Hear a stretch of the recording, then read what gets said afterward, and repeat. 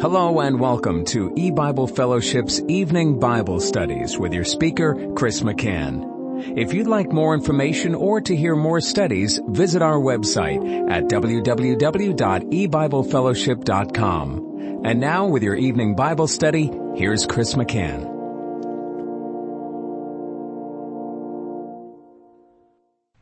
Good evening and welcome to E-Bible Fellowship's Bible study in the book of Genesis. Tonight is study number 6 of Genesis chapter 6, and we're going to be looking at verse 4. Genesis 6, verse 4. There were giants in the earth in those days, and also after that, when the sons of God came in unto the daughters of men, and they bare children to them.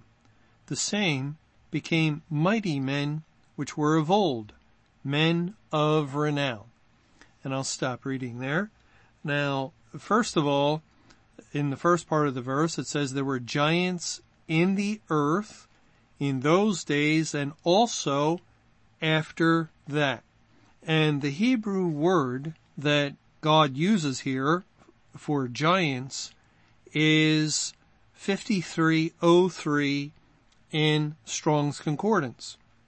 It's not the typical or usual word for giants. This word, 5303, is Nephilim, and it's only used here in this verse and over in Numbers chapter 13, or it's used in Genesis 6 and in Numbers chapter 13, and we'll look at Numbers in just a little bit. The other more used word for giants is a word that would be pronounced Rapha, and it's 7497, so it's nothing near this word as far as how it's spelled. And this is the word that is used of Og, the kingdom of Og. Remember, the king was a giant. It's the word that's used concerning some of the Philistine giants and so forth. And so God intentionally used this word, and again, it's only found in Numbers chapter 13. Let's go over there. Outside of Genesis 6, that is, in Numbers 13 and in verses 32 and 33. Numbers 13:32 says, and they brought up an evil report of the land. This is the spies that were sent to search out the land when Israel first came out of Egypt and entered into the wilderness. The Lord had a man from each of the 12 tribes of Israel go to search out the land, but they returned with an evil report except for Caleb and Joshua. Okay, again, Numbers 13:32. They had brought up an evil report of the land, which they had searched unto the children of Israel, saying, the land through which we have gone to search it is a land that eateth up the inhabitants thereof, and all the people that we saw in it are men of a great stature. And there we saw the giants, the sons of Anak. And the word giants is the same word as in Genesis 53:03. And they are the sons of Anak, which come of the giants. It's the same word again. And we were in our own sight as grasshoppers, and so we were in their sight. So these giants, the sons of Anak, were very tall men. Well, how tall were they? What would have been considered a giant in the time before the flood? Well, since God uses the same word giant here, we do get some idea of the height of the men that God is speaking of that lived at the time of Noah or the time before the flood. And I'd just like to mention that in Mr. Camping's book, Time Has an End, he went into some detail concerning a cave that was discovered in Lingbua. I'm not sure if that's how you pronounce it, but Lingbua in Indonesia, where there were several skeletal remains. I think there were some complete skeletal remains of people who were found in a cave that was 1,640 feet above sea level.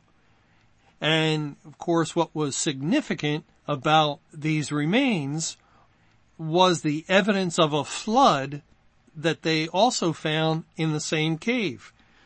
There was water-laden sediment that was discovered in the cave with these skeletal remains of several individuals, and that's amazing when you think of it, because it's so high. 1,640 feet is very high up above sea level. How could a flood occurred at that particular height? And of course, the Bible provides the answer with Noah's flood, which was a worldwide cataclysmic event. The Bible says that the flood waters were 15 cubits above the highest mountains. And 15 cubits, each cubit is 1.5 feet. You know, that's very high above the highest mountain in the world. And certainly when the flood began, if people were not naturally cave dwellers, when the flood began and the rain kept falling day after day after day, what would be the natural response for people? To seek higher ground.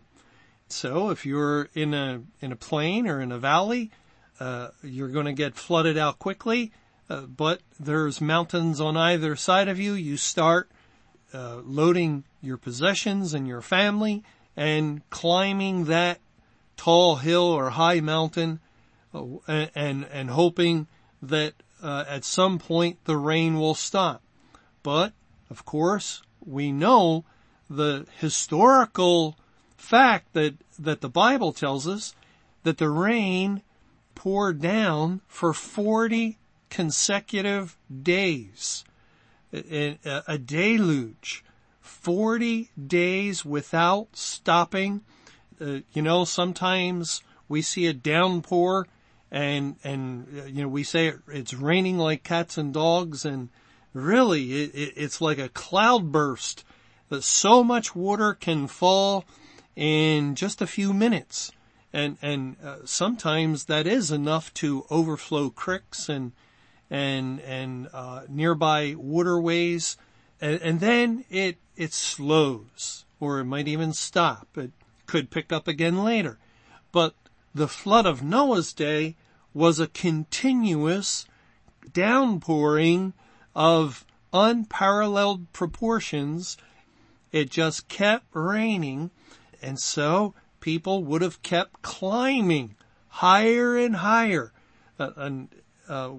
Again, we don't know the specifics, how much rain fell in each 24-hour period, what the earth was like after a week, or where you happened to be on the earth. If you started out on high ground, well, then your situation would be different than people who are at sea level. And yet we do know it kept raining and kept raining, and so people could have just gone for the highest peak, and perhaps this family went and found a cave in Indonesia, what we now know as Indonesia, and they set up to live there for a while, because as the waters climbed, even if the rain would have stopped, it would have taken some time for the waters to decrease so that they could return back to the valley. And so the waters did not stop, and finally these poor people, they had done everything they could do to escape the flood, but of course you can't go any higher than the highest mountain. And then when the water starts filling the cave, what can you do? There's nowhere left to go. And that's what happened in the case of these people. They drowned. Well, it so happens that the average height of these people, they were fully grown, was 3 feet tall. And so Mr. Camping went into some detail he speculated, but he implied that would have been the average height for people living before the flood. And this is one of the few times that I disagree with Mr. Camping. And I thought it was too much of a generalization. Yes, that family or group of people, their average height was about 3 feet. But that doesn't mean that we can then take their average height and say everyone's average height was about 3 feet. No. And Mr. Camping also did some speculation that Noah and his family were like giants because they were double the average height, about 6 feet. And no, here in Numbers 13, God tells us by using the same Hebrew word for giants that's in Genesis 6, here in Numbers 13. The giants, the sons of Anak. Remember the report from the spies back in verse 32. They said, all the people we saw in it are men of a great stature. Now we have a description of what a giant is. It's a man of great stature. Okay, well, is the Hebrew word translated great stature found anywhere else? And yes, it is. If we go to 1 Chronicles chapter 11, I'll start reading in verse 22. Benaiah, the son of Jehoiada, the son of a valiant man of Kabzeel, who had done many acts. He slew 2 lion-like men of Moab. Also he went down and slew a lion in a pit in a snowy day. And he slew an Egyptian, a man of great stature. That's the same word that's found in Numbers 13 verse 32. And it's referring in Numbers 13:32 to a giant, a son of Anak. Well, we're curious. What does the Bible consider to be the size of a man of great stature? He slew an Egyptian, a man of great stature, 5 cubits high, and in the Egyptian's hand was a spear like a weaver's beam. And I like to finish the verse, even though we basically got the information we came for, but I would not want to leave anyone hanging. And he went down to him with a staff and plucked the spear out of the Egyptian's hand and slew him with his own spear. So the Egyptian, a man of great stature, was 5 cubits high, and a cubit is 1.5 feet. So if you are 5 cubits tall, and therefore you're a man of great stature, how tall are you? Well, that's 5 times 1.5 feet, and that would be 7.5 feet tall, or 7'6", which is a very tall person, even today. Well, actually, I don't know what normal height is anymore. It varies probably from country to country, but let's say normal height is about 6 foot in America. In our modern world, it might be a little higher or a little lower or lesser than that. But still, if we see a person that's 7 foot tall, we think, wow, that man is really tall, and you will see 7-foot tall people playing basketball. 7.5 feet tall is very rare. And that comes to the level of giant.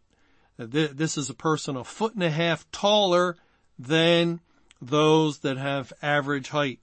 And so I think that we can understand when God is saying in Genesis 6 verse 4, and this is just, of course, historically on the natural level, there were giants in the earth in those days.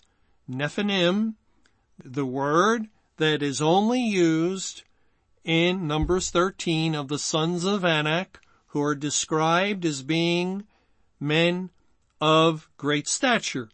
And God uses that particular word, description of great stature, in association with an Egyptian giant or man of great stature who was 7.5 feet tall, 5 cubits. And so, certainly, the size of men before the flood could have been smaller than man's average size today. Maybe average height was 5'4", 5'5", 5'6". We don't know. But I think it would be saying too much and carrying speculation too far to take the example of one cave and individuals found there and overgeneralizing and saying, well, now this is the height for everyone who lived. And the giants would have been double their height, about 6 feet. No, if the 3 foot is not the average height, then a giant would not have been 6 feet tall. And so that is dependent, saying giants would be 6 feet tall, upon the average height of people of that day.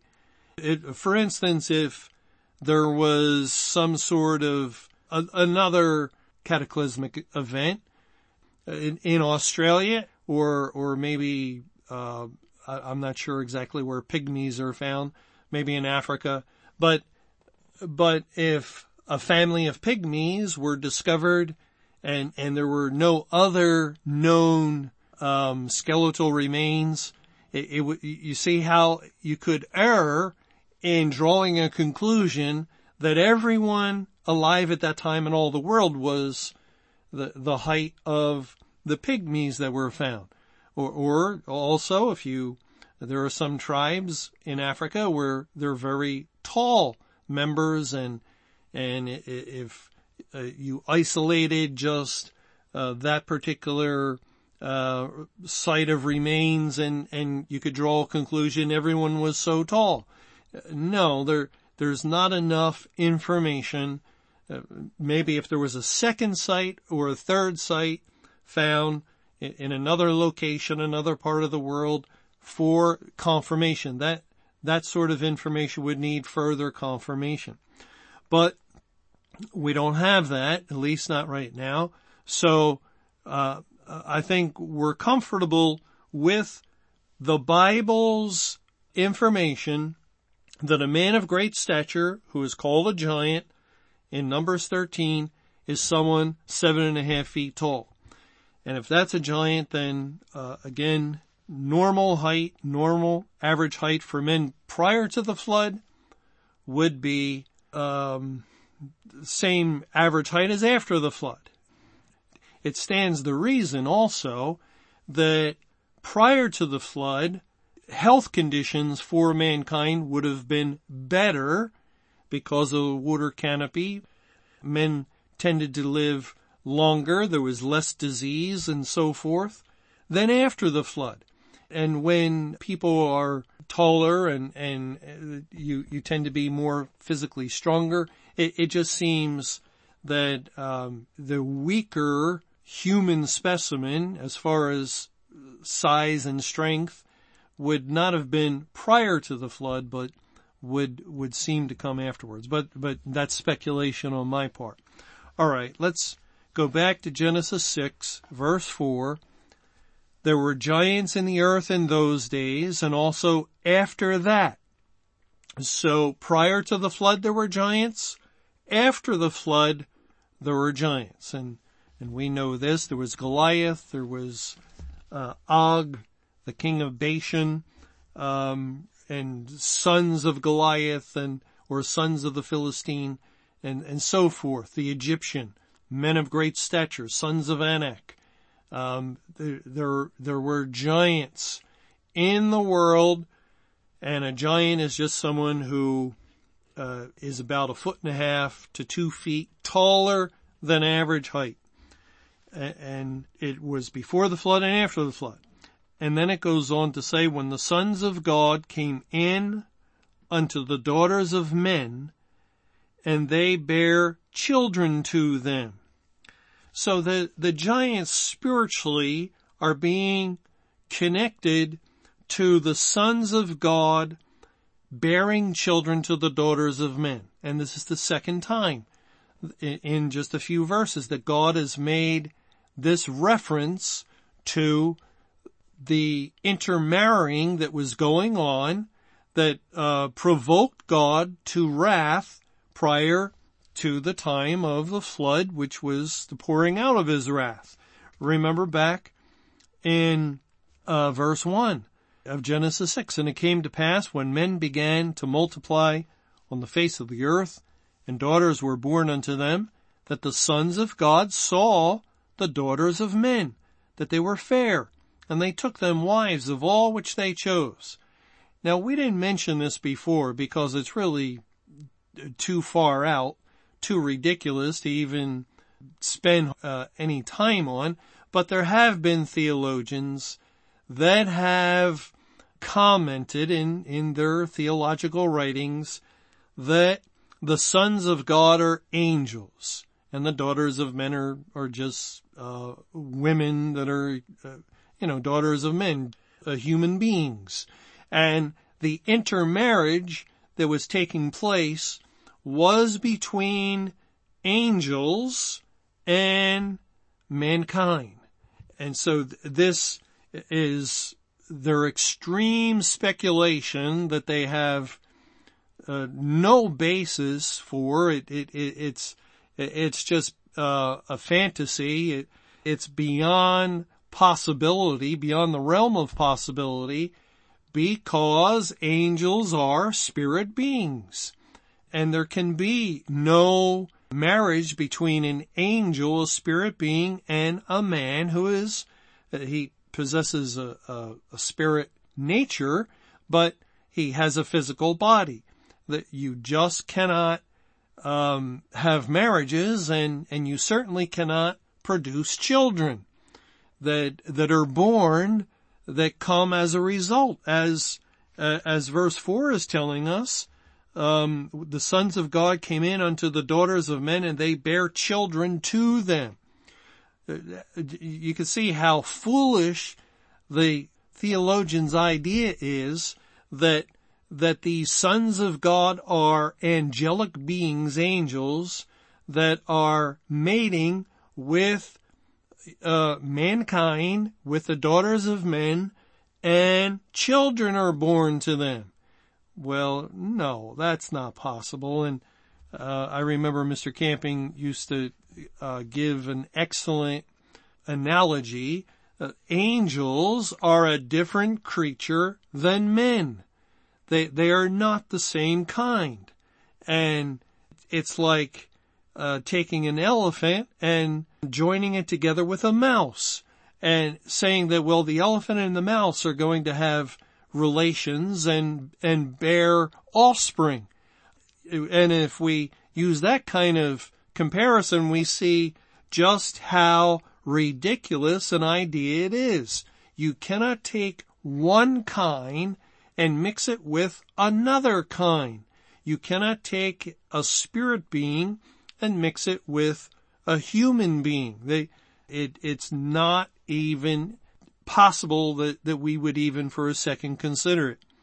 Well, again, the sons of God are a reference to the people of God. In 2 Corinthians chapter 6 it says in verse 14, I'll start there and read a few verses. Be not unequally yoked together with unbelievers. An unbeliever, the Greek word is pistis. Pistis is the word for faith. The prefix, negates that which comes after, which means no faith.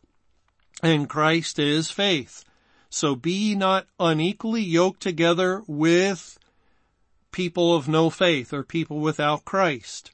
For what fellowship hath righteousness with unrighteousness?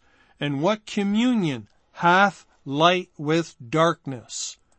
And what concord hath Christ with Belial? Or what part hath he that believeth with an infidel? You may not be aware of this, but the word infidel is a translation of the same Greek word as unbeliever. For whatever reason, the King James translators translate it as infidel. Infidelity means really to be without faith. And of course, this is one of those words that the modern man likes to pick at and mock, but it basically means one without faith, an unbeliever. And what agreement hath the temple of God with idols? For ye are the temple of the living God. As God has said, I will dwell in them and walk in them, and I will be their God, and they shall be my people. Wherefore, come out from among them, and be ye separate, saith the Lord, and touch not the unclean thing, and I will receive you, and will be a father unto you, and ye shall be my sons and daughters, saith the Lord Almighty. Sons of God. You see here, God is indicating if you're going to be a son of God, you have to come out from among them. Be ye separate. Be not unequally yoked with those without faith, without Christ, the unbeliever. And so the sons of God are those that were saved by God, that have possession the Spirit of God. They have Christ within. So that line of believers has children who identify with sons of God, but they're not truly born again themselves or truly sons of God. So their eyes wander to the daughters of men, and they desire them. They want them. They marry and bear children. Thanks for joining us for E-Bible Fellowship's Evening Bible Studies. You can hear these studies Monday through Friday over Paltalk, Skype, E-Bible Fellowship's webcast audio, or over your phone. For more information or to hear other studies, visit www.ebiblefellowship.com. Until our next study, may the Lord's perfect will be done.